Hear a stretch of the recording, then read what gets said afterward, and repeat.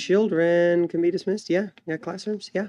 All right, kids can be dismissed at this time.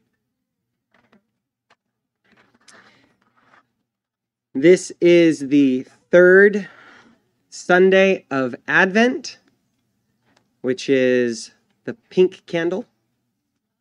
Don't know why. Just the way they always do it. And we get to set aside time to remember the importance and hopefully experience the importance of joy in this season of expectation. So we'll light the first, second, and third candles of Advent.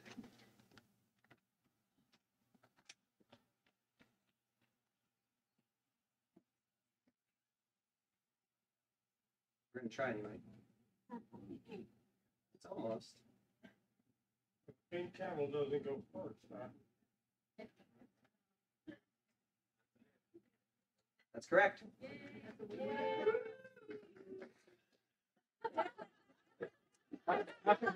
Didn't do that last week. Different crowd once we get closer to Christmas. Boy. Go ahead and turn in your Bibles to Luke chapter 2. This is a familiar passage, and we'll be looking at this chapter next week and on Christmas as well, little pieces of it at least. And you know it, you're familiar with it. That doesn't reduce its value or the thrill we get when we read it at all. Familiarity in this case breeds joy. So let's read from verse 8 of Luke chapter 2. It says, "Now there were in the same country shepherds living out in the fields, keeping watch over their flock by night. And behold, an angel of the Lord stood before them, and the glory of the Lord shone around them, and they were greatly afraid. Then the angel said to them, 'Do not be afraid, for behold, I bring you good tidings of great joy, which will be to all people. For there is born to you this day in the city of David a Savior, who is Christ the Lord. And this will be the sign to you. You will find a babe wrapped in swaddling cloths lying in a manger.' And suddenly there was with the angel a multitude of the heavenly host praising God and saying, 'Glory to God in the highest, and on earth peace, goodwill towards men.' So it was when the angels had gone away from them into heaven that the shepherds said to one another, 'Let us now go to Bethlehem and see this thing that has come to pass, which the Lord has made known to us.' And they came with haste and found Mary and Joseph and the babe lying in a manger. Now when they had seen him, they made widely known the saying which was told them concerning this child.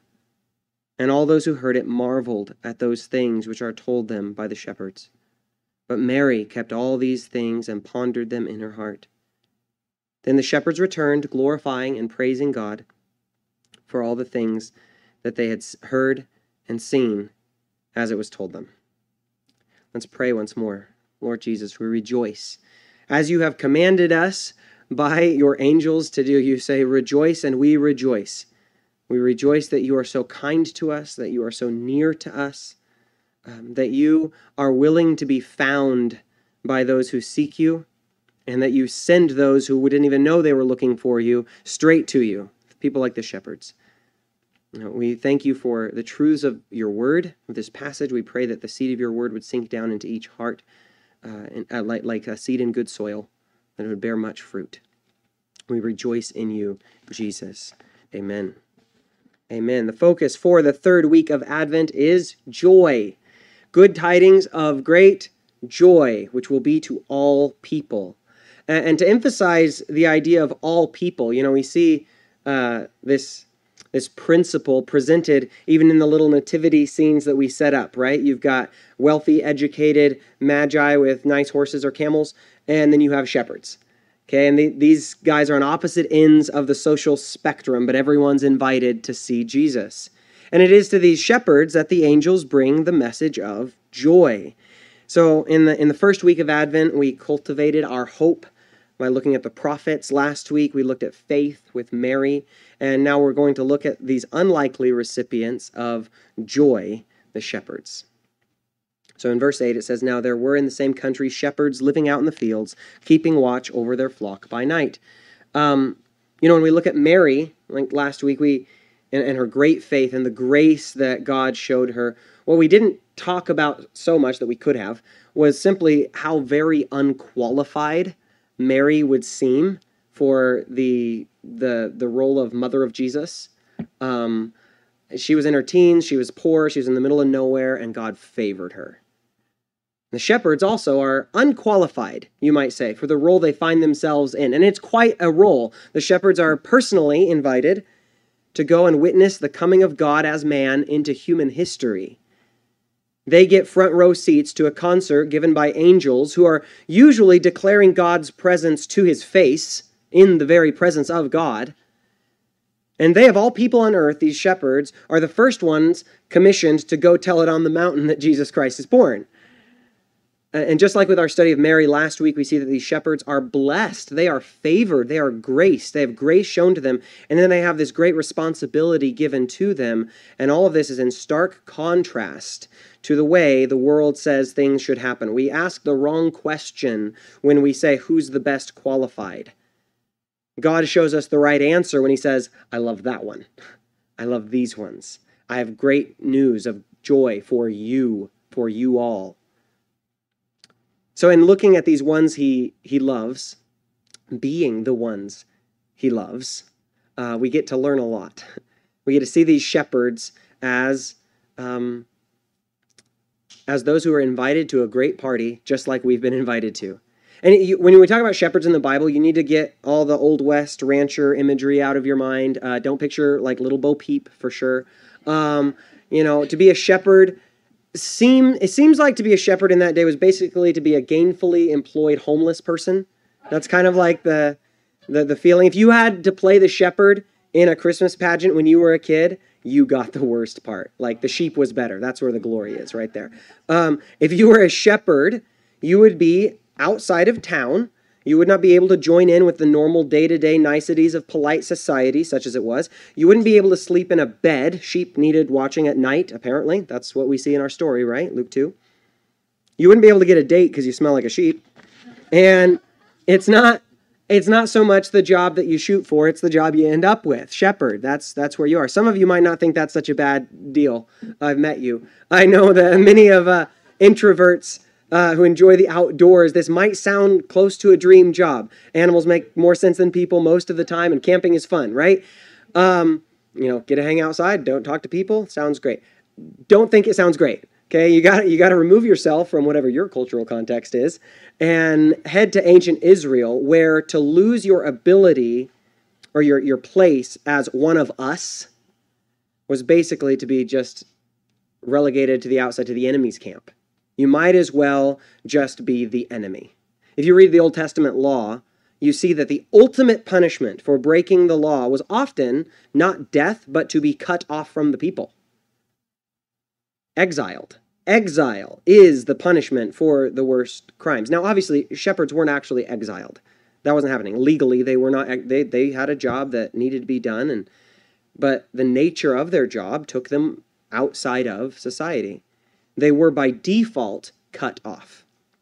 And by the Pharisaical standards of Jesus' day, of course, shepherds could not maintain ceremonial cleanness, which means they couldn't get near, they could not draw near where many others could. Now, I don't want to exaggerate things here. I don't want to overstate things. Shepherds were not actually unclean. They were not actually exiled. They probably weren't actually homeless either, but if you never get to live in the house that you own, you might as well be kind of homeless.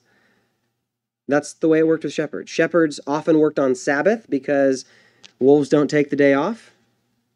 You would rarely see a shepherd in synagogue because you don't get the day off as a shepherd. Sheep really do need constant supervision. You see that their shifts were pretty brutal. Even in our passage, they've got to work through the night. Many of the feasts, then, that the Jews were supposed to take part in, things that every male in Israel was supposed to gather to, some shepherds probably couldn't really do it. If you can't be part of society, even if it's only because of a scheduling conflict, you lose the ability to be counted as one of us. And to the Jew, it was very, very important to be considered part of the team. As you read the Gospels, you see the Pharisaical mindset that prejudices are strong. Social constructs are ironclad. The whole of their society was cliquish and petty. The shepherds were victims of that kind of thinking. Now, additionally, in the ancient Mediterranean cultures, even going back all the way to the patriarchs in Egypt, all the way in Exodus, shepherds had a stigma about them that may or may not have been justified, but it was pretty strong either way. Shepherds were considered to be crooks and thieves. It's easy to have this kind of prejudice develop when you have a subculture that isn't allowed or is unable to take part in all of your regular day-to-day life. Different is bad. It's also possible that the shepherds, once they began to be pushed further and further towards the edge of society, hey, maybe some of them did react to this by becoming criminals. I don't know. But they had a reputation that was less than flattering.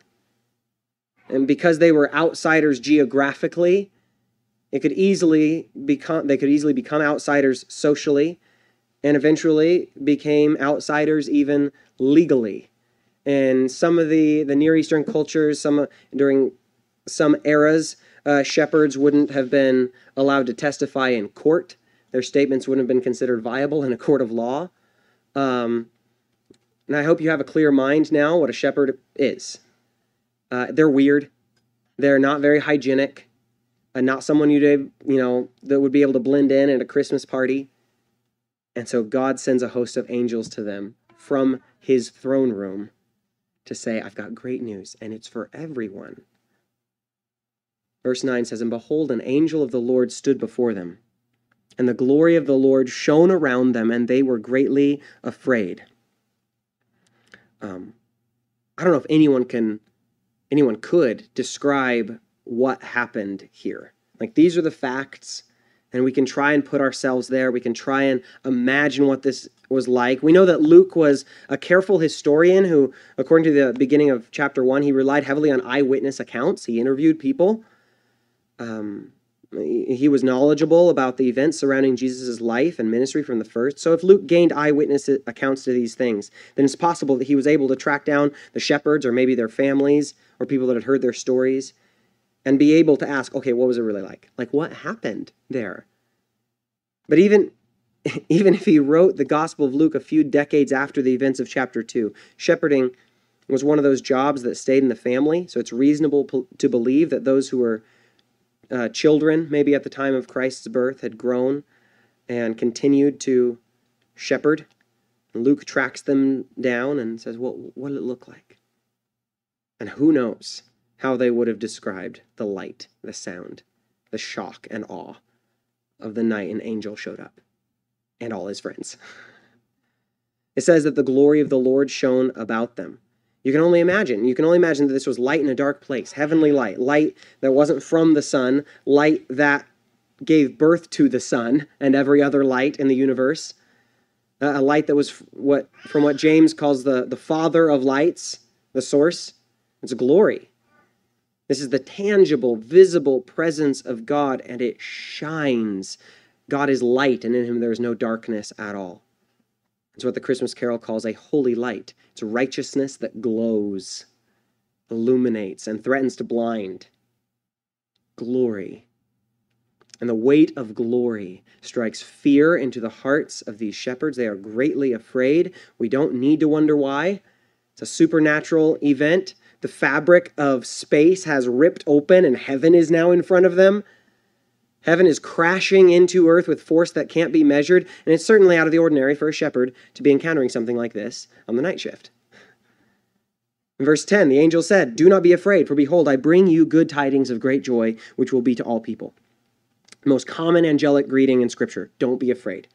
Virtually everyone who encounters an angel in Scripture will hear these words at some point in the conversation, usually at the beginning. Don't be afraid. We can conclude from this evidence that angels are kind of scary. But we can also conclude by looking at the angels and their message in the Gospel of Luke that they are very intent on sharing the joy of the Lord, even as they express the fear of the Lord. When the angel Gabriel first speaks to Zechariah in Luke chapter 1, it says you're going to have a son, you're going to name him John, he's going to be the voice in the wilderness, that whole passage. In chapter 1, verse 14, Gabriel's word to the priest is, you will have joy.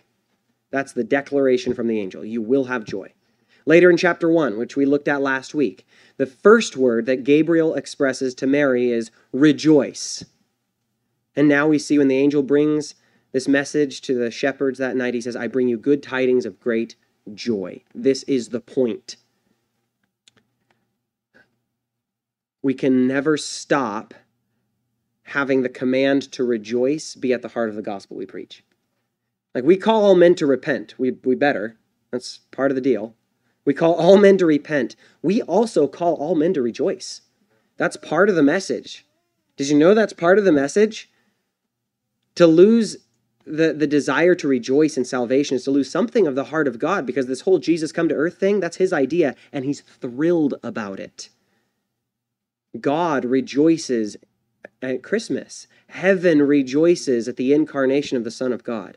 And he invites all men, all humanity, into his joy, into God's joy. The news of this joy, the good tidings, will be for all people. When he says all people, he means everybody. The gospel is not just a gospel for the mainstream, it's a gospel specifically for the outcasts. And it's also not just a gospel for the poor. There's the Magi too. They're educated, wise men who could afford a long trip. It's for everybody. They brought gold with them. It's for those people too. The good news is for all people. Joy is for all people. And this is the good news of great joy. There is born to you this day in the city of David a Savior, who is Christ the Lord. And this will be the sign to you. You will find a babe wrapped in swaddling cloths, lying in a manger. This is the ultimate joy, the coming of the Son of God as a baby. This is the good tidings of great joy that the angels brought. News of a Savior, the Savior of the world. This is news too good to be told by only one being. The better the news, the more people God desires to proclaim it. He invites more proclaimers, more angels. And there's two pieces of good news that are proclaimed in this passage. The first we've already seen, and that is that the Savior has come. And the angel will say it again by saying, peace on earth, goodwill towards men. The next piece of news, which really isn't news at all, but it's still worth saying, it will be proclaimed by the heavenly host, and that is this: God is great, and he gets all the glory. Verse 13, and suddenly there was with the angel a multitude of the heavenly host, because good news needs lots of people to say it, not just one guy. A multitude of heavenly hosts, praising God and saying, glory to God in the highest, and on earth peace, goodwill towards men. Out of all the strange pieces of the Christmas story, and there's a lot of weird pieces, right? There's, virgin birth, there's, tyrannical king that kills babies, there's wise men just show up from like way far away, angels and shepherds and a star, and everything smells like frankincense, and there's a lot of weird ingredients, right? This is the most normal part of the whole story, okay? This supernatural assembly may be the part that fits the best with what's actually going on, because a king is being born, and he's God. God himself has entered the world as a human being, never losing his divinity, but adding to it humanity. This is a miracle of the first order that is happening. Eternity is eclipsing time. The divine is stepping down to earth. Angels singing about this is the most normal thing, the most fitting thing that could possibly happen here. For baby Jesus, this is probably most like home, right? Like this is what should happen. How could heaven not break open and sing? When Jesus says, if these don't cry out, even the rocks will cry out, saying that it has to happen. God must be praised for a work of this magnitude. And as fitting as it is for the choir from heaven to declare the glory of God, that's just normal. I mean, that's more normal than the stuff you've ever seen in your life. This earth is temporary. It had a beginning. It'll have an end. God being praised eternally is more normal than this, right? That's real life. That's reality. The unfitting part, or what seems at first glance to be the head scratcher, is that the shepherds are there. Angels singing to God, that's normal. Shepherds in the middle of the night being at this worship service, that's strange. Where did they get tickets? And it's really one of the best parts, that God reveals his glory to shepherds. Why? Well, one answer is simply grace. It's what he does. It's not like the shepherds were the most righteous in the nation. It wasn't that God had admired their hard work ethic and thought they needed a special day. just for themselves. It was because God enjoys showing grace to those who don't deserve it. And God enjoys giving grace and showing glory to the empty, shining light in the darkness. I mentioned those other examples of joy being announced in the Christmas story. Zechariah is childless, and Gabriel announces, "You will have joy." Mary is single, teenager, unprepared, and unfit to have a child, and the angel says, "Rejoice." The joy of the Lord is for the empty, for the wanting, for the undeserving. In fact, that's what grace is, goodness to those who don't deserve it. He loves the ones the world just loves to hate. So he sends angels, lots of them, to declare not the shepherd's goodness. They're not there saying, "High five, good job, shepherds." The angels show up and they say, "Glory to God. Look how glorious God is. Do you want to see? I'll show you. Shut your eyes. It's going to be bright." The glory of the Lord shone around them. He shines his own glory around them, and he sends them to where they can find more of the same in the form of his Son. The fullness of the Godhead dwelling bodily. The angels send them to Jesus. But let's ask again, why shepherds? Were they the only outcasts in the area? Certainly not. Humanity isn't that finely categorized. You can find the dregs of society in every corner of it, right? And even the angel said, the news is for all people. It's for everyone. So why shepherds specifically? One reason is professional courtesy. The Lord is my shepherd. I shall not want. The Jesus in the manger would grow up and say, "I'm the good shepherd." You see a thread throughout Scripture, a wool thread, you might say, where you can connect the dots between shepherd to shepherd to shepherd to shepherd, and finally the good shepherd. I think God does things on purpose. Adam was given dominion over the animals, sheep included. His son Abel was a shepherd who brought forth offerings that were pleasing to God. He sacrificed a lamb. You got the stories of Abraham, Isaac, and Jacob, each one with flocks and herds. And when you get to Jacob, you read about him meeting the love of his life, Rachel, who was a shepherdess. And the sons of Jacob go to Egypt during the famine. The Pharaoh asks them, "What do you do?" They say, "Shepherds." And in that passage in Genesis, it mentions that shepherds were repulsive to the Egyptians. So the bad reputation goes way back. You go down the road and you see Moses take a job as a shepherd for 40 years in the Sinai wilderness. Even back then, it's not a glorious job, not a glamorous job. But God chose the shepherd to be a shepherd for his people and to bring them out of Egypt to the promised land. Israel's greatest leader, David, went from shepherd to king. When he killed Goliath, he did so with weapons used as a shepherd. And then he would go on to write the shepherd's psalm, Psalm 23, where he calls God our shepherd. God chose prophets from shepherds. You have Amos, chapter 1. We don't spend a lot of time with Amos, do we? Just the cookies, right? We learned that he was a prophet, and then he had a hard time believing that God would call him to be a prophet because he was only a shepherd. And now we see the shepherds of Bethlehem being specially singled out to be the first to receive this good news. And I believe that it is for the same reason God has singled out other shepherds. And it is for the same reason he led some, such as Moses, into the profession when he could have stayed in politics. Professional courtesy. And God invites people who will be able to recognize a good lamb when they see it. And all these shepherds are going to be brought to somewhere there's a manger, and they're going to see the Lamb of God who takes away the sins of the world.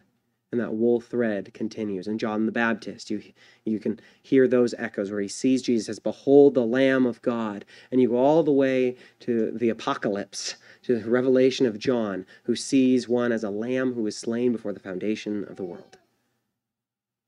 God invites people to become experts in sheep and shepherding because he's the good shepherd and Jesus is the Lamb of God. Our God is a shepherd. Jesus, when he says, "I am the good shepherd gives his life for the sheep." We're seeing something of the heart of God. 1 Peter 5, the Apostle Peter encourages pastors, shepherds, to persevere because when the chief shepherd appears, you will receive the crown of glory that does not fade away. Jesus is the shepherd. And there's these shepherds who are outcasts of society, nobodies. And you look at the good shepherd. How is he the good shepherd? He gives up all the glory of heavenly society and instead came down to live with us sheep on the outside. To say the shepherds were cast out of society That's partly true, but Jesus left on purpose. We don't even know what that's like because we haven't been to heaven yet. He went without so that his sheep could live. When you get called a sheep, it's not a compliment. In Isaiah, we read that all we like sheep have gone astray. We've turned everyone to his own way, and the Lord has laid on him, our good shepherd, the iniquity of us all. Sheep aren't smart. They're not real powerful. They're not very threatening. They're defenseless. They're silly. They're wandering, not real sharp. Some of you say, oh, I'm very clever. Yeah, for a sheep. It's not saying much. But if a sheep can be proud of anything, then it's that they're loved by a good shepherd. And they're cared for by a skilled shepherd. Psalm 95, the psalmist revels in this reality that we are the people of his pasture and the sheep of his hand. We have a good shepherd who lays down his life for his sheep. See, throughout history, from the beginning, God has used Scripture and the history of redemption to draw our attention to shepherds. Do you see why this is? It's the same reason he draws our attention to priests in the Old Testament, because Jesus, he's our priest, the mediator that brings us to God, gives us oneness with the Father. It's why we have stories, entire books of kings of Israel. And then you get to Chronicles and you read the same stories again. Why? Because Jesus is our king. It's the same reason great attention is given to the tabernacle and to the temple, because these things point us to the real sanctuary of God, where the flesh of Jesus is the veil that was torn, the veil that we pass through to enter into the presence of God. So God shows us shepherds, because he is our good shepherd, the chief shepherd, the one who has laid down his life for the sheep. God has fully redeemed this humble profession, not just by choosing them, but by becoming one of them. Similar things could be said of all humanity. In a heavenly realm, we are the outsiders. We don't belong there. We have sin, we have foolishness, and we're shown grace, all of which makes the angels scratch their heads. But God chooses us, and he becomes one of us in Jesus. A brother to us. We sang that today. Because priests are chosen from among their brethren. The angels come to the shepherds, the one like us, who are far from God, far from a polite society. And then the angels tell them where to find their Savior. And the shepherds have a responsibility to go find more light. Information like this always demands a response. There is born to you this day in the city of David a Savior who is Christ the Lord. You don't hear something like that and then say, thank you. That's really helpful. I'm going to tuck that little tidbit in the back of my mind somewhere and save that for a rainy day. That's not the kind of news this is. The shepherds could not return to their normal schedule at this point. It would be foolish of them to say, wow, that was amazing. In fact, that was the best sermon I've ever heard. Can you believe that, Angel?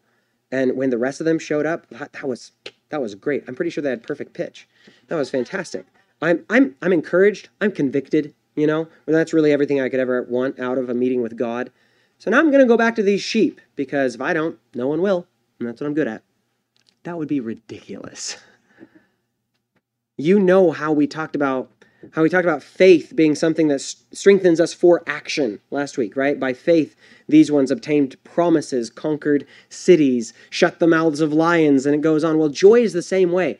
Joy is an activator. Joy, it's by joy that the shepherds told the good news. It's out of a swelling joy that we preach the gospel of Jesus Christ to the world.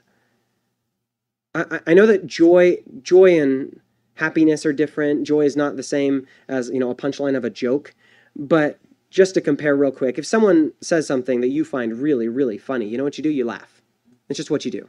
It's a response that's almost involuntary, right? It's a response that is demanded by the situation. If you are joyful, there is a response that is demanded of you. That is the most natural thing to happen, that will flow out of the joy you have. The joyful news the angels brought required a response, but the joy that they were given allowed for that response. The shepherds respond correctly because they were joyful. So it was, verse 15. So it was, when the angels had gone away from them into heaven, that the shepherds said to one another, let us now go to Bethlehem and see this thing that has come to pass, which the Lord has made known to us. And they came with haste and found Mary and Joseph and the babe lying in a manger. They go, they search, they find. This is exactly what Jesus says will happen. Matthew 7:7, ask, it will be given to you. Seek, and you will find. Knock, and it will be opened to you. For everyone who asks receives, and he who seeks finds, and to him who knocks it will be opened. The shepherds obey before they'd even heard the Sermon on the Mount. They seek and they find. I don't believe there's anyone in the history of the world, who has looked for Jesus and didn't find him. I really don't. And that sounds maybe a little bit strange, but look to what great lengths God has gone to reveal himself to people. With eyes open, he's hard to miss. He is willing to be found by you. He's sent dreams, sent angels, he sends people, he gives scripture. For the person who wants to seek, they will find Jesus. Jesus promised it. They found Jesus. There's the joy. We don't know what that meeting was like, just like we don't know what the glory of the Lord around them was like. We don't know how much it resembled our nativity scenes that we set up, but we know this. They saw Jesus. They actually saw him. They saw the Christ child.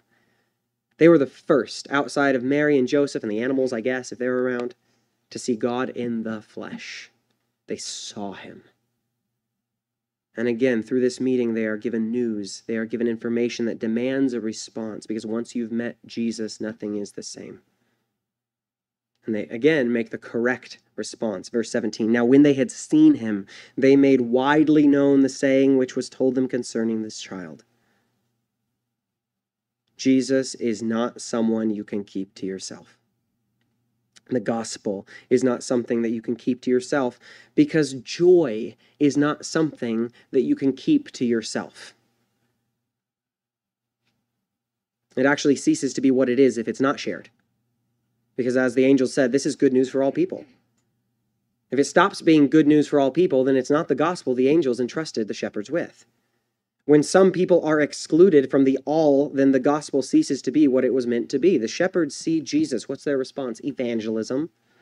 Rejoicing, joy-based evangelism, without method, without strategy, probably without a shower beforehand, without forethought, just speaking the good tidings of great joy, the good news about this child that they saw, which was so powerful and so life-changing that Luke, more than 30 years after this, could track down people to tell this story still.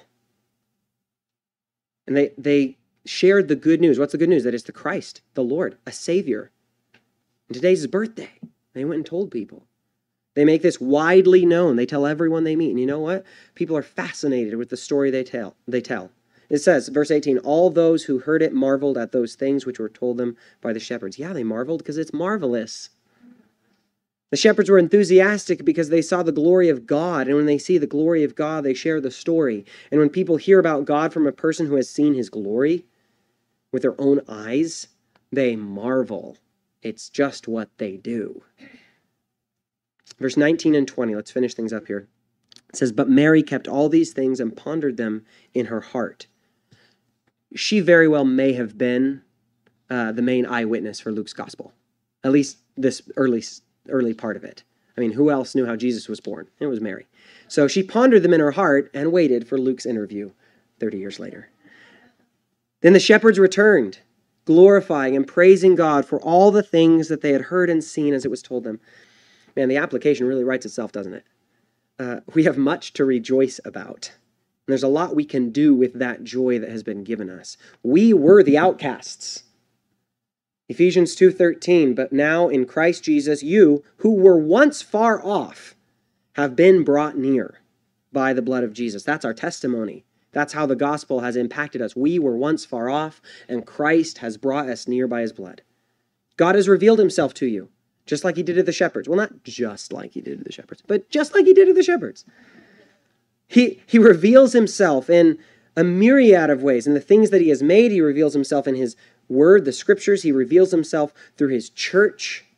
God has revealed himself to you, even in the preaching of this sermon. You know that the Savior is born and that this is joyful news. You are faced with a choice, just like the shepherds were. Are you going to seek him out? If so, he will be found by you. Draw near to God, and he will draw near to you, James 4.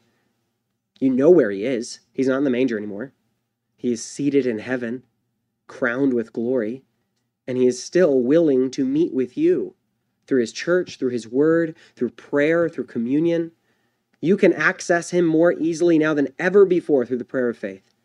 He is as near as your next breath. You've heard about him now. Do you go towards him? Do you seek him out? If you do, you will find him. You, like the shepherds, have seen the work of God. If you are a Christian, then you have encountered the Christ child. You have seen that God has become flesh, and this is marvelous. And so we marvel. If you have come to God in Jesus Christ, then once again you have a responsibility. A response is demanded of you. It is reasonable to respond with evangelism when you have heard the gospel. Go and tell about the Savior. Tell people about what God has done. And then, one more thing that we see the shepherds do in verse 20 here. You don't just tell people about God, you tell God about God. The shepherds returned glorifying and praising God. Those sheep are like, you guys have been gone for a while. What happened? You are not the same kind of shepherds anymore. They go back to their day jobs, night jobs, I guess, glorifying and praising God. That's your last response, just as it was one of the angel's first commands. Rejoice in God and glorify him. Rejoice and revel in the grace of God that has been shown us. Respond to it in faith by seeking Jesus, and then by seeking others so that they can seek Jesus. And then again, by seeking out God in praise. Let's pray. Jesus, we rejoice. We rejoice as best we know how. We rejoice that you have come to be with us, that you invite those who are on the outside to come into fellowship with you. God, you have given us fellowship with you through your Son. We rejoice in this. We rejoice in the Holy Spirit. We pray that our joy would be the kind of joy we can't keep to ourselves. That evangelism, rather than being somehow a chore or just a neglected necessity, would be the natural overflow of the joy you've given us in meeting Christ himself. Bless this church with this joy. In Jesus' name, amen. Amen. Amen. Go ahead and stand up. After we sing, there'll be people up front willing to pray with you for any specific prayer requests. And the rest of you can go enjoy this sunny day. Looks like right now it is. It was snowing a little bit earlier, but it's fine. Praise God from whom all blessings flow. Praise him, all creatures here below. Praise him above, ye heavenly hosts. Praise Father, Son, and Holy Ghost. Amen.